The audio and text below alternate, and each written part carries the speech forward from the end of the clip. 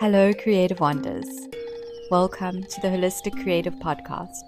My name is Carrie, and I'm here to explore with you through wonder, curiosity, and courage towards a state of being that feels like nature itself, patterning through our daily lives. It's wild and it's exciting, and it's also harmonizing.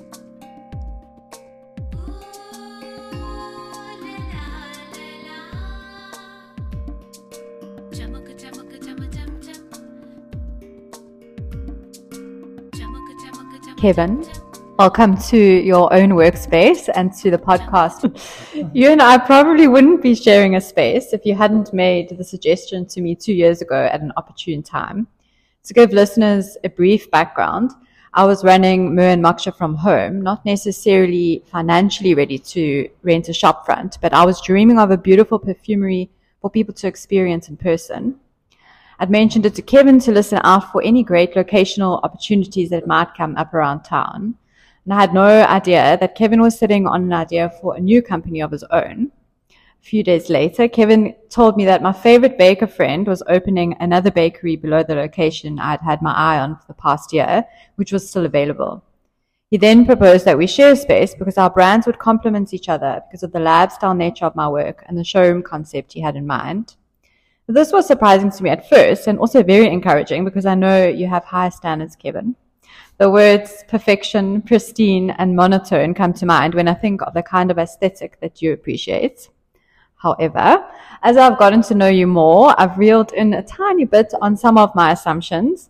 I think there are a few ways we've learned from each other working in the same space, both being naturally inclined to different aesthetics, but equally appreciative of each other's creative eye. So Kevin, thank you for allowing me to chat with you on the podcast, because although I see you most days, there is a lot we don't get to share with each other about our processes. And I've observed your hyper-focus. Sometimes you don't hear me speaking to you. So let us meet here again. And if you are ready, I shall begin. I am. So can you give us the highlights reel of the ways in which you've been creating within the world of architecture and design over the last 20 years? My high points. Is this what you mean? Yes. The things you would like to share. I left architecture per se, a couple of years after varsity, went into advertising, and then fell back into it when I was asked to come up with a concept and brand and design a restaurant for a client. So it wasn't something I was wanting to get into, but I sort of took up the challenge and went down that road. So funnily enough, I think the highlights have been more on the branding stroke interior side of things. I always tell everyone that the highest accolade I've achieved was having a beach named after a brand that I created. So that was Afro's Beach. Oh, amazing. I didn't even know that. Yeah, well, if you're a surfer in Durban, you will refer to surfing Afros now. Oh. Well, I don't know about it anymore because Afro's been gone from that location for a while. But definitely while it was there, I'm surfing Afros. So that was, for me, was amazing. And also just revitalizing that little strip of the promenade and the Durban beachfront was a huge thing for me. And just I think generally just creating little highlights in Durban and things that people in Durban could relate to, would use in their everyday convo, whether it's terminology or names of places that I'd named or whatever the case was. Yeah, I think it was a case of like, it almost went beyond design and more to lifestyle and things related to things that I had created. And you sort of, when you do hear somebody using a term or a name or whatever that you've created, you think back to when the idea of the name came to your mind. You're like, well, it was such a minor thing in my head, but now it's on the sort of lips of, people in the city. And yeah, I suppose it just shows how things can go from being a random thought to becoming these spoken about brand things, which we think are these massive things, but really they start from like very small beginnings. Yes. So yeah, as much as design is my love, it was actually more those things that have been the things that I've hung on to more, I suppose. Yeah. That's really beautiful. And also, and what are some of those words? Like chips, TJRPS. So that was more spelling with things with afros. Yes. Like hot and cool, KOEL. Just putting a local slant on things that were already out there, which was the whole point of that brand, was to give it a local angle, which none of the other chicken takeouts had. So that was that. Obviously the name Afros, and also I suppose people make up their own sort of ideas of where things come from and where a name comes from, or a design idea or a concept or whatever, and they're convinced that that's what it's about. And in some ways it's quite fun to see and just watch it from the outside and see what people see as being the reason for it, etc. So it creates a whole story behind things that maybe isn't even true, but it's quite fun to listen in on these things. That's very cool. The design, the branding, it's almost like a byproduct, but it was also the beginning, because you did study advertising, so it's and they always work. If you have both skills, it works hand in hand so well together. And they're not that different. Everyone thinks they're such different things, but the process and the thought process and the conceptualization and that sort of thing is very similar, really. What are your favorite kinds of projects to work on at the moment? At the moment, it's probably never been. I like to focus on the smaller details. I am more a details person than funnily enough, I like a big concept, and then I like to move into the detail. I don't like the stuff in between. So that's why I do really like getting into how the really fine detail of something can really make something. So the working on my own line of product is something. I guess it's something that every architect, stroke designer, stroke anyone in the creative field semi dreams of doing. So working on what I'm currently doing in terms of product is probably is the highlight of what I'm doing.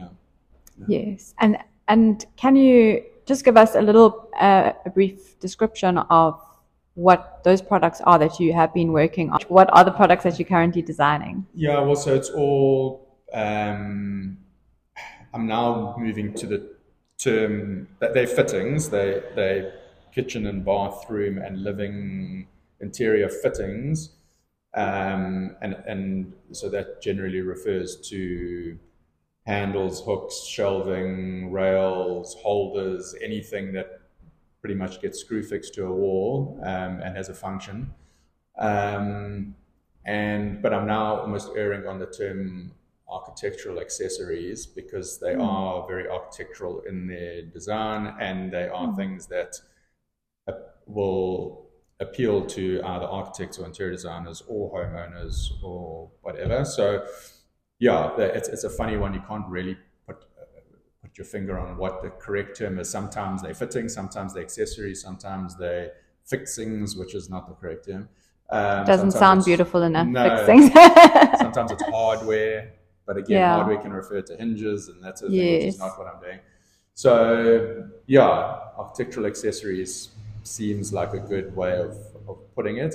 Have you heard that term before, or is that kind of something you think you've come to? I know sometimes we never know where our ideas maybe we thought, but you think it's just kind of come from you. I think I don't know. I might have heard somebody use that, but it just seems to roll. It's what's landing for you now. Yeah. And so some of those accessories, for example, just like some of the actual names of those accessories? What are kinds? So like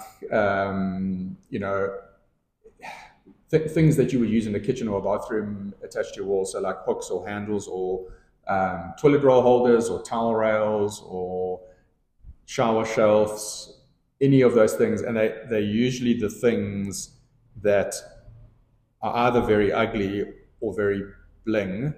And you'll find them anywhere in any hardware store or whatever, but they generally either over-designed or just ugly.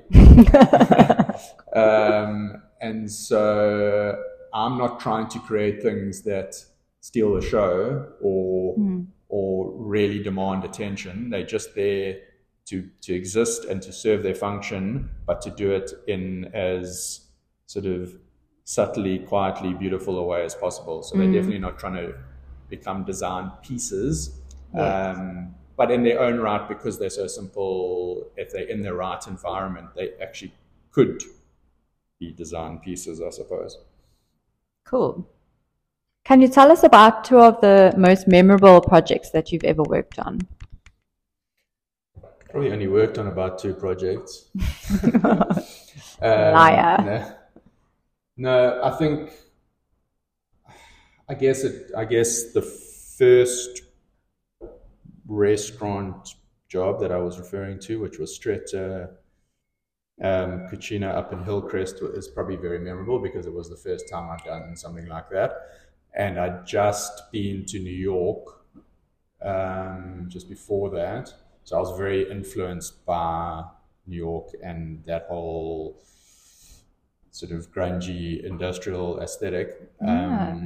So, and as is pretty much always the case with these things, a client asks you to do it for nothing in terms of budget spend on the place.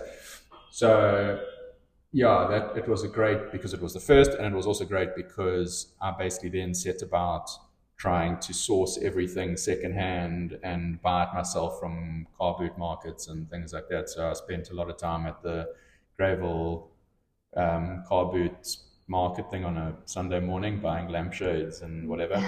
So it was great when it all came together because I think like I often do, I'd gone properly hands-on with finding things, and there was quite a lot of personal attachment to it. So that, and then as I said, I haven't done a lot of these jobs in terms of restaurants. It's a handful really.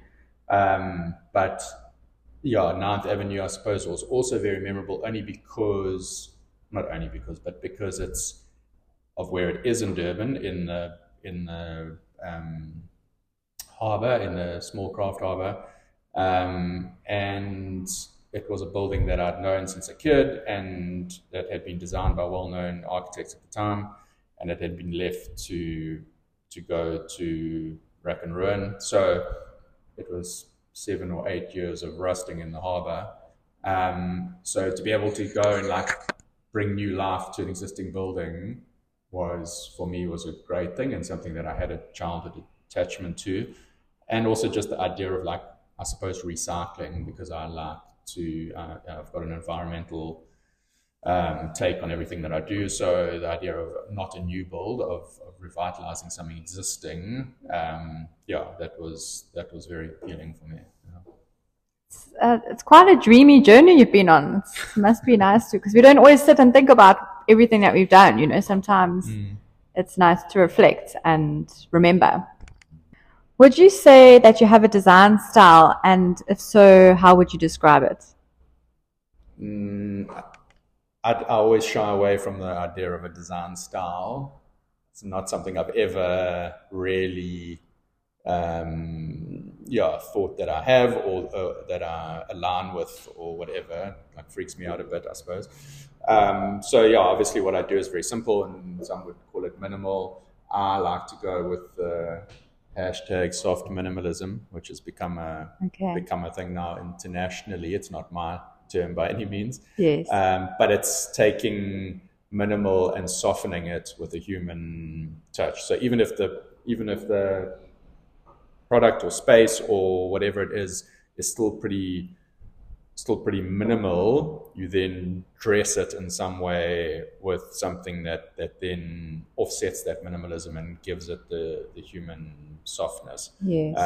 Because there's no point as humans, we can't exist in spaces or with things that are completely cold and don't have any kind of human element to them. So I don't like the term minimalism as a style. It's more something that has been given that human element, and that's what I say would align with as a style. Whether or not it is what I completely do in the eyes of the international. Can you tell us a bit about your design process from conceptualization to final product? Yeah, it's always a difficult one to actually know what you're doing. I guess I try to strip things back as far as they can go, and work with, I suppose the first thing, especially in with Mess and the product line, is that I try and look at the sort of key elements that you can't get away from. So there has to be a material, it has to be manufactured in a certain way, and finished in a certain way.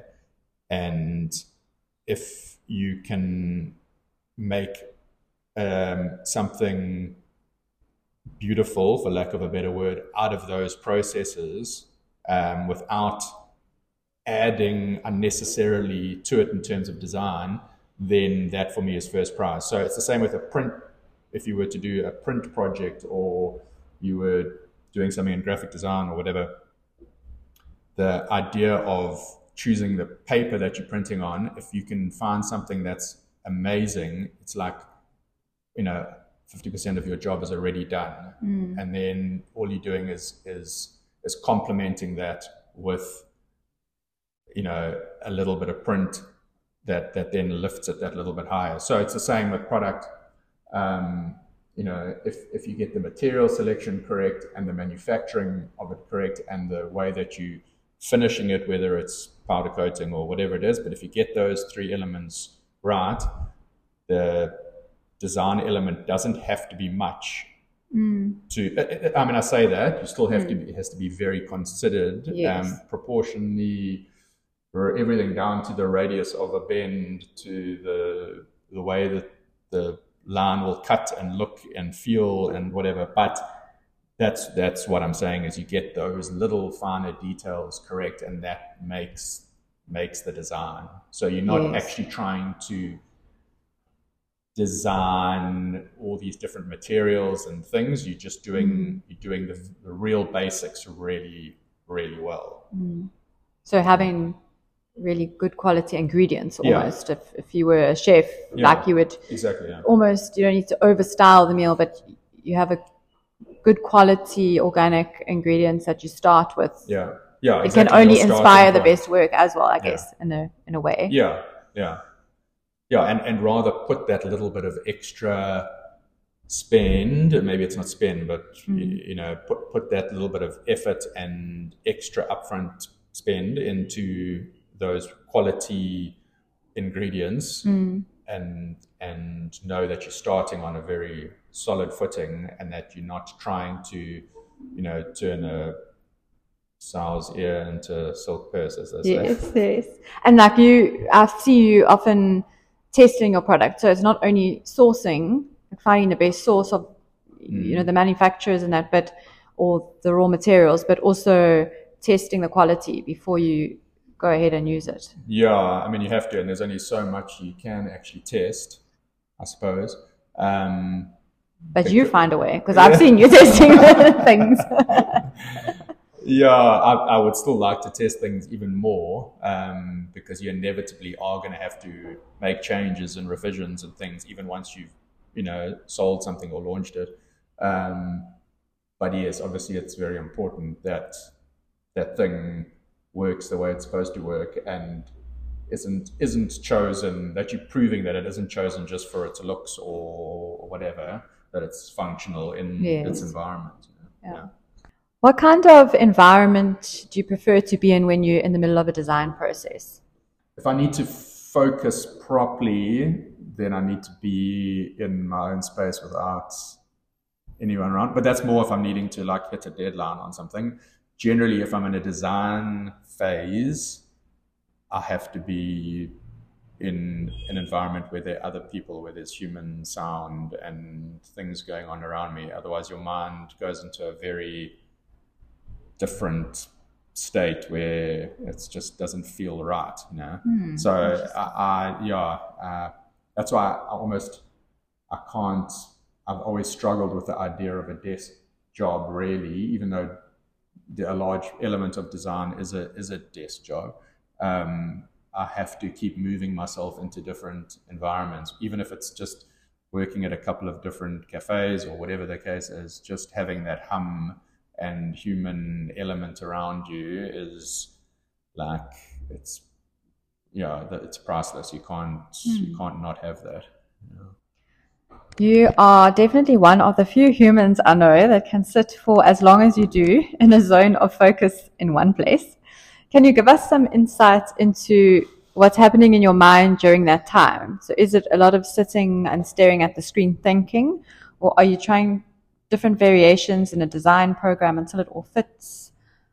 Or what happens in those sittings in your mind? It depends on what I'm doing. I suppose if it's drawing CAD work, then you are very much just in that model, in that CAD drawing. So you're cutting out everything else around you, and there's always a lot that has to get done in that work state. So you have to just focus and go, and it's almost like there aren't enough hours in the day to get done what needs to get done. So you've just got to focus, and I can actually do that in either in my own space or in a communal space. But I don't know why I go into such a focused state. It's bad in a way, because you need that variation and variety in your workflow. I wouldn't say it's bad. Like, I wish I had a little bit of that, because it's also amazing to be able to like really hyper focus. But like you say, maybe there's a balance. I think that I don't think I choose to have that kind of work, situation. It's more out of necessity that's when you're working on things where, as I say, it almost feels like minimal time to achieve what you're trying to achieve. So you've got no choice but to just go for it. And before you know it, you've been staring at your screen for 8 hours and your day's done. Yeah. So, it's not nice. It's not that it's not nice, but it's not the favorite part of the process, should I say. And funnily enough, sometimes even just what would be seen as being boring, like, drafting of something, drawing it up for manufacture or doing drawings for a space or whatever, can actually be a very fulfilling process, that technical element. I once dated a girl who was an architect, but her favorite part of the whole design and architectural process was just working in CAD, doing dimensions and details on drawings. And I didn't ever really align with that, but I do agree on some level. There's something that's quite pleasing to your technical brain, and the realization of making this thing a real thing, that's actually pretty fulfilling, I suppose. Like you said earlier, for any designer or architect to kind of have your own range to design, it's when you get to put something physical into the world. Is that maybe part of the dream? You get to translate those ideas and see it in its Yeah, well, final form. well, the actual, when it actually comes to physical, to reality, is obviously always the most, satisfying when you walk into a space or you see something made and you've got it in your hands. That is why we do what we do. Yeah, so that is definitely the most. But even getting lost in your screen, drawing something up or getting the drawings down for something, is you know that it's a step away from the realization of the actual thing that you're working on now.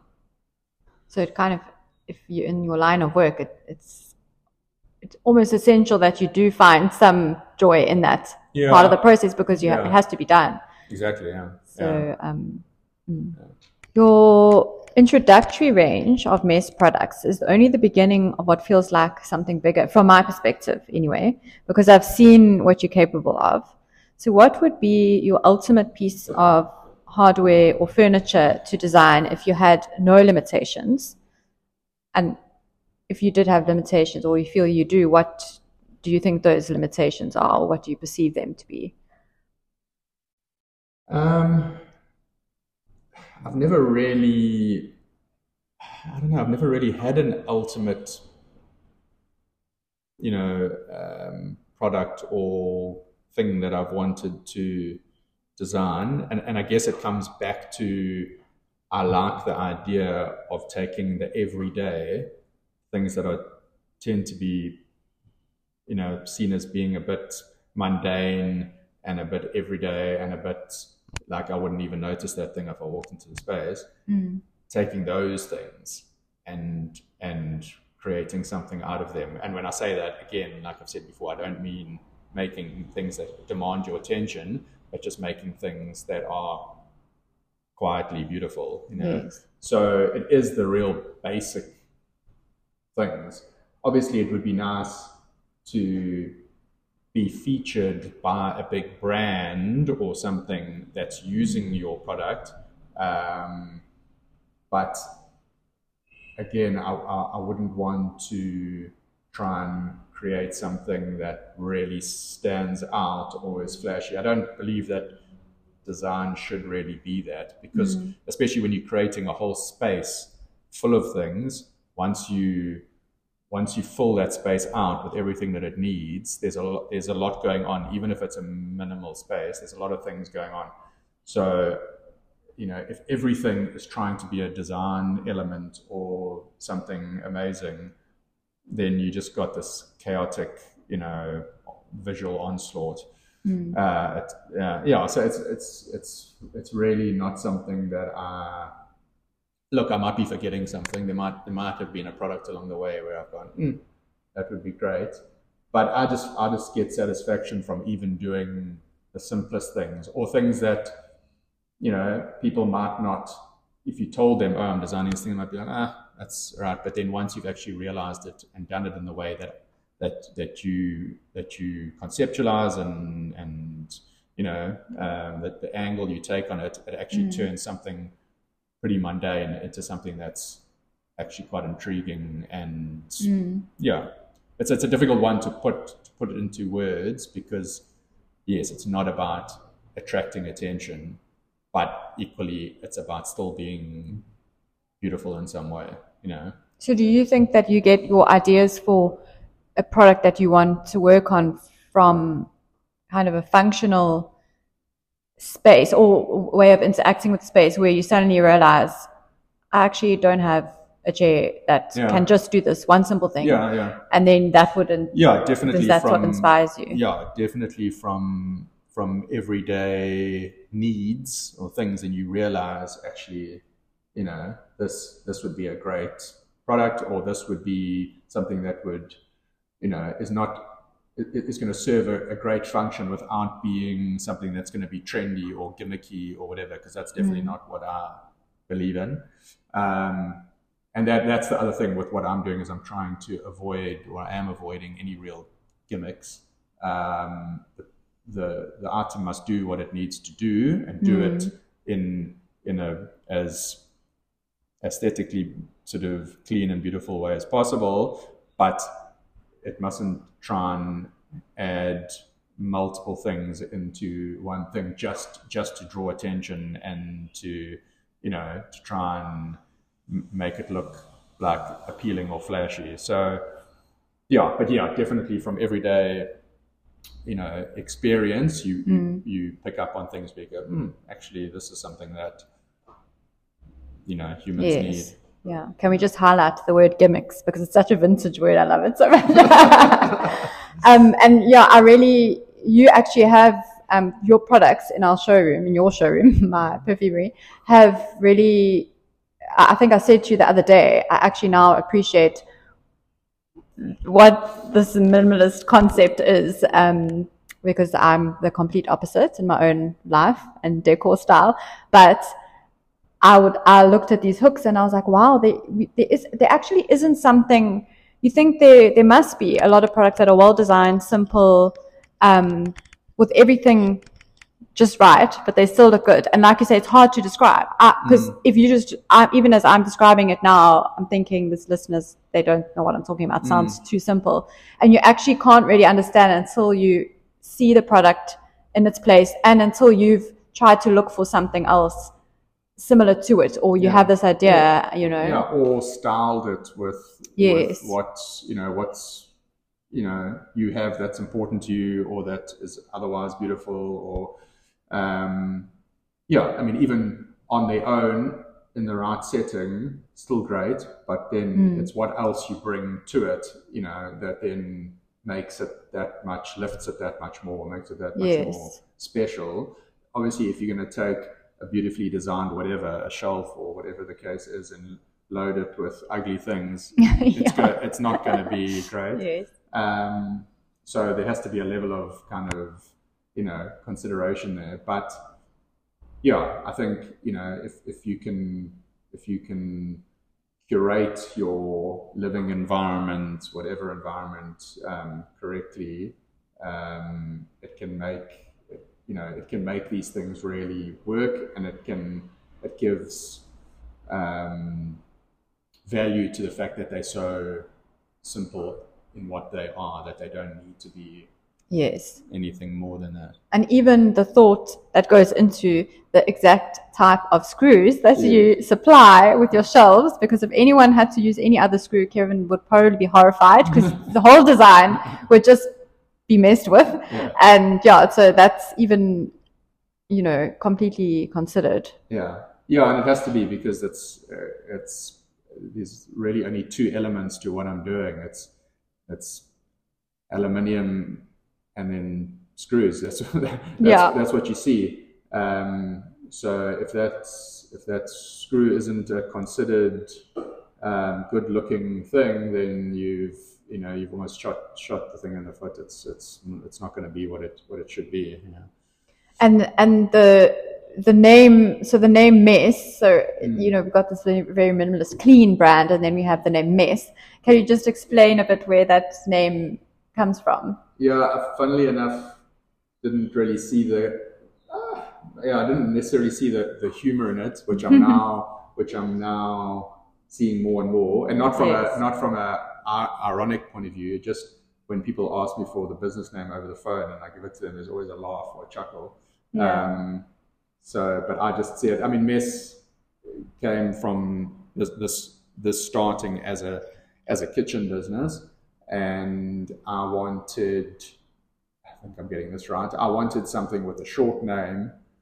Obviously, Mess is 4 letters, and I wanted something that spoke about basic living, dining, everything, where it's a space that you want to do everything in, because it's your favorite space. Like my kitchen at home, I love, and I could happily do most things I do from my kitchen, and that was what a mess on a ship or etc. was, in military terms, was the space where you ate and you socialized, and even sometimes there was like sleeping accommodation and those things. So, and they were obviously very basic, very stripped back, very industrial in a way. And as much as that's not the complete aesthetic of what I'm doing. There is obviously elements like that drive what I do, to do these very basic but good looking and solid products. And that was where Mess for the Kitchen business comes from. And this is obviously, now becoming kitchen product and bathroom product, and, as I say, like architectural accessories. But yes, the irony is that it's the complete opposite of a mess. It's as slick and clean, and I quite like that.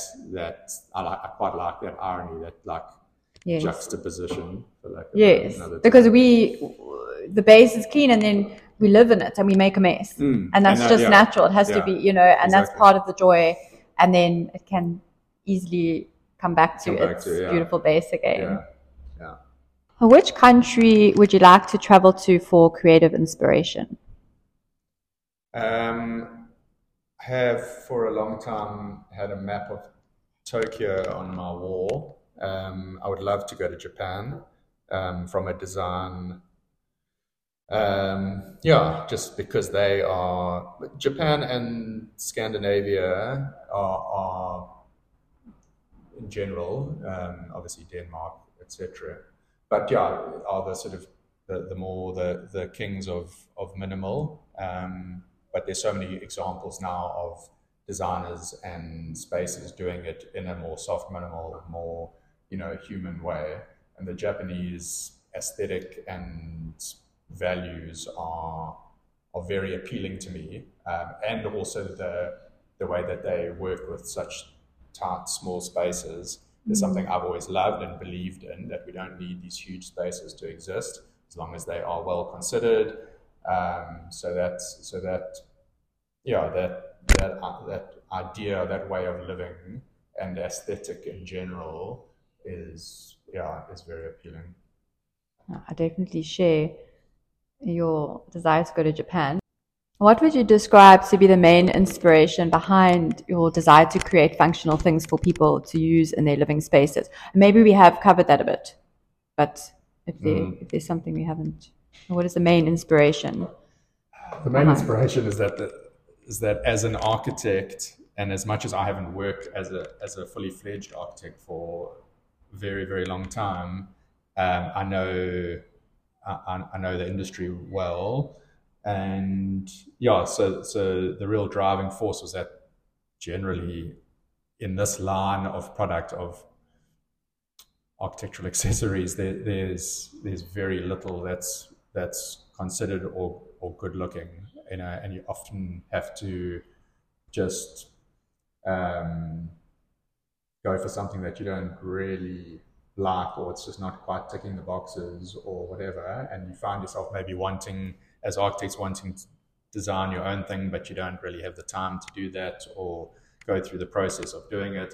So it's really just that, like, what's out there is generally pretty ugly, and so this is trying to fill that, to tick that box, and do it in a way that's as clean and simple as possible, so that it can appeal to as broad a market, I suppose, as is possible. And generally things are bling, shiny, and especially when it comes to these kind of bathroom, etc. products, they really, for some reason, are super shiny.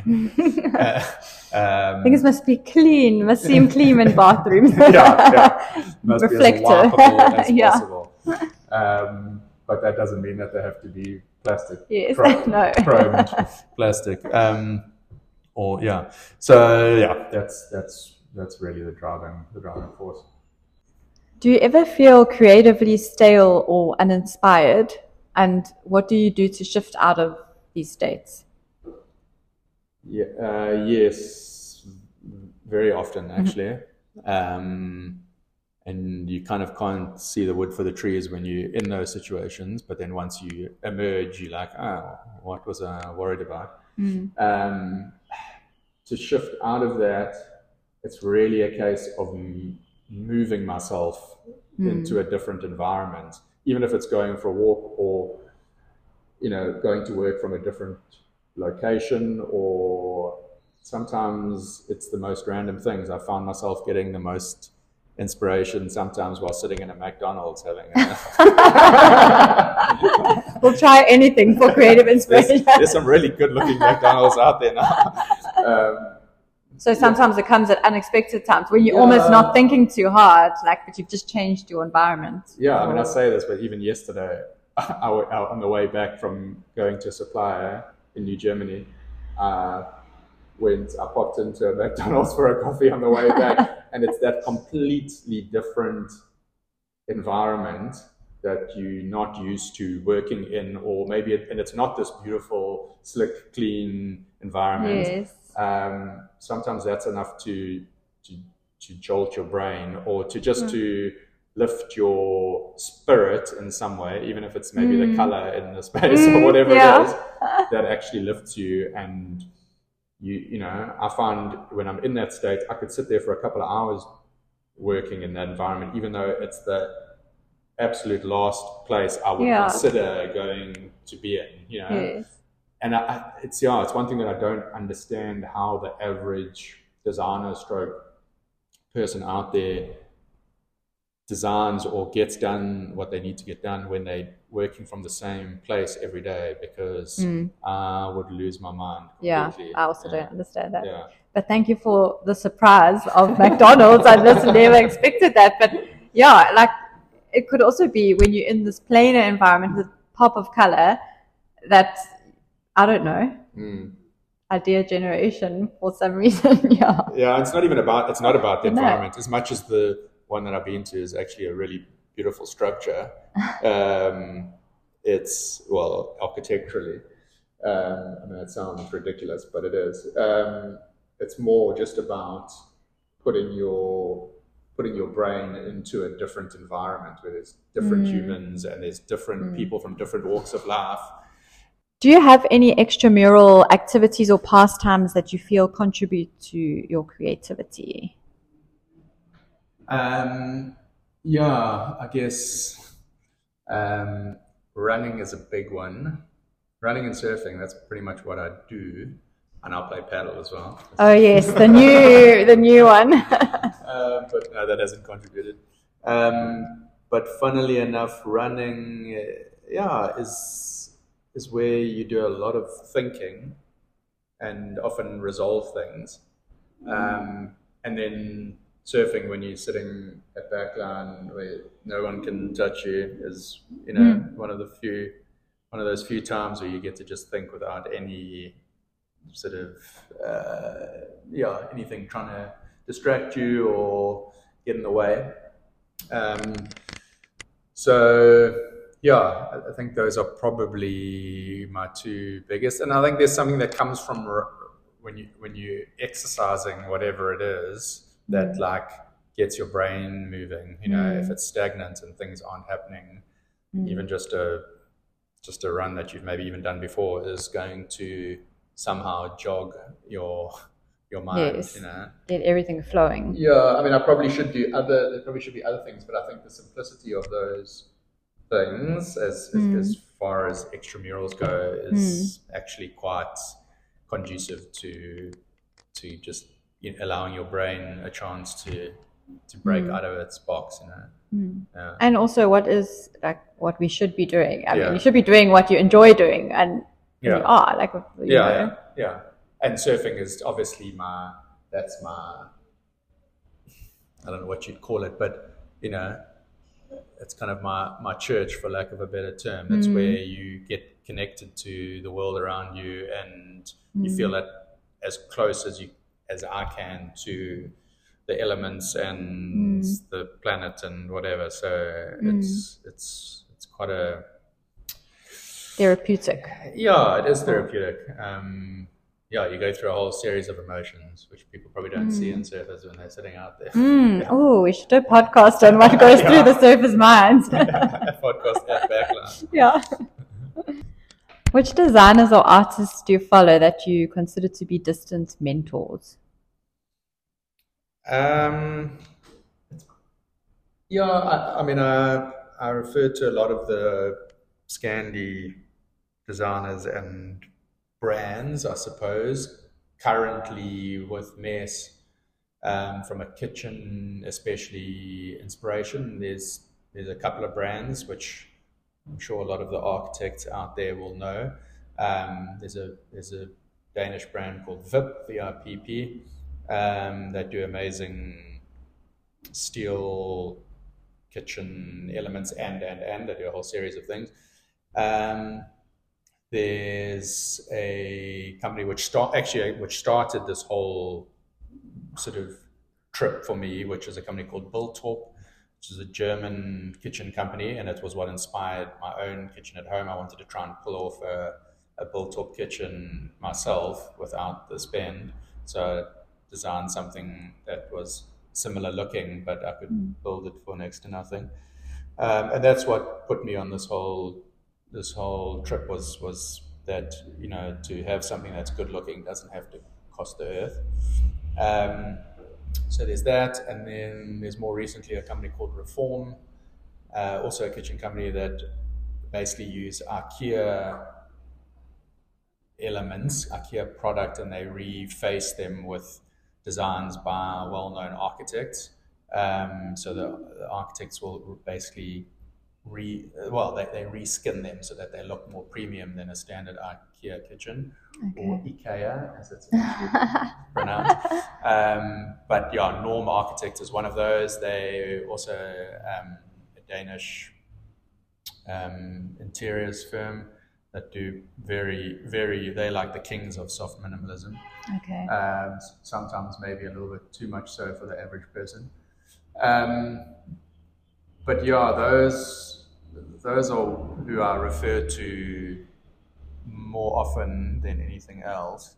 Has there ever been a person, or you know, even if it's not in the world of design or architecture, but that is a creative inspiration to you?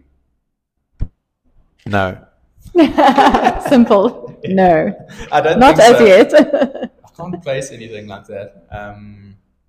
Again, maybe I'm at fault. I probably should have inspiration outside of the design world, but, and maybe there's somebody that's not coming to me right now, but yeah, I mean, my dad is a big inspiration, actually, as maybe crazy and cliched as that might sound. He's an architect, or retired architect, and has done a lot of amazing work in Durban, which I'm sure a lot of people in Durban would know. And yeah, I see that almost on the daily around the city. So it does keep me inspired. Yeah. What are one of those buildings? My favorite, which is 101 Victoria Embankment. It's a very iconic building on the embankment. Awesome. And yeah, there's a lot. There's any building that ends in Grove. So wow. It's in Grove, Park Grove, Silver Grove, Sutton Grove. There's lots of groves. And yeah, even North Beach, the Palace, which was originally going to be Coconut Grove, because it was also part of the same developer, but then became the Palace, and that's almost in every Durban shot of the beachfront that you'll see. Is like center stage. Was designed in a sort of postmodern meets yeah, it's a bit of a meshing of styles, I suppose. But yeah, it's a very iconic landmark on Durban's beachfront. So I see it all the time. Yeah, because you're always surfing down there, and I think that's probably a bit of the beauty about being an architect that we sometimes don't take time to think about, is that each architect leaves a bit of their legacy in a building. Yeah. You know, it's really iconic, is it, in many instances. So my last question is, why don't you like flowers, Kevin?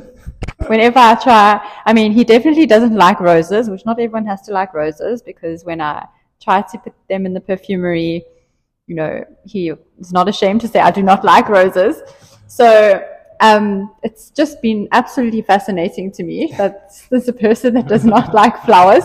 So please explain to us a little bit more about that. There's a lot of people out there that don't like flowers. It's not that I don't like flowers, I don't like colorful flowers. So there's definitely flowers that I do like proteas. But yeah. And eucalyptus leaves. Yes, well, greenery, you love a eucalyptus leaf? Any foliage like that, I love. Yeah, I love foliage, vegetation, whatever. It's just leaves, whatever. I just never been a fan of flowers. But yes, there are flowers that are great and they're in the right color palette. Usually the simple ones with not too many petals. Not too much going on color-wise, but yeah, I don't. People think that I dislike color. I don't. Color in the right shades and the right whatever's in the right setting is amazing. If it's curated properly. Yes. But when it's just a visual onslaught of color that doesn't even exist in the natural world, that's when it's just jaws. Yeah, so like often I come dressed to work and Kevin's like, wow, that's bright. No, but you're doing well. Thank you. Yes. Thank you. And also you have advised me before on the use of color with Mern Moksha, where, you're like, yes, use the color rather. Yeah. So exactly. it's not all color. No. Kevin, thank you for allowing us this stroll through your mind where there might not be bright flowers, but you offer us the perspective that muted tones and simple geometry hold space for life around them in an essential and intelligent way. Where can we keep up with your latest designs and purchase your products? So 2 platforms. One is online. I have a store so it's Messmade, messmade.co.za. And then on Instagram, also at Messmade. As much as the URL and the handle are Messmade, the company name is still Mess. 1 word, 4 letters. Yes, simple. Thank you, Kevin, for all the lessons we've shared in this space so far. And thank you for being on the pod. And thank you for bringing your life and liveliness to the space. My space would have been very much colder had it not been for your elements and the variation and the changes that you bring to the space, and it wouldn't have worked without that. Oh, thank you. The softness. And so you've allowed me to appreciate the simple, the minimal. Yes, yeah. It's been a beautiful space sharing and journey. It really has. Yeah. Well, thank you. Thank you.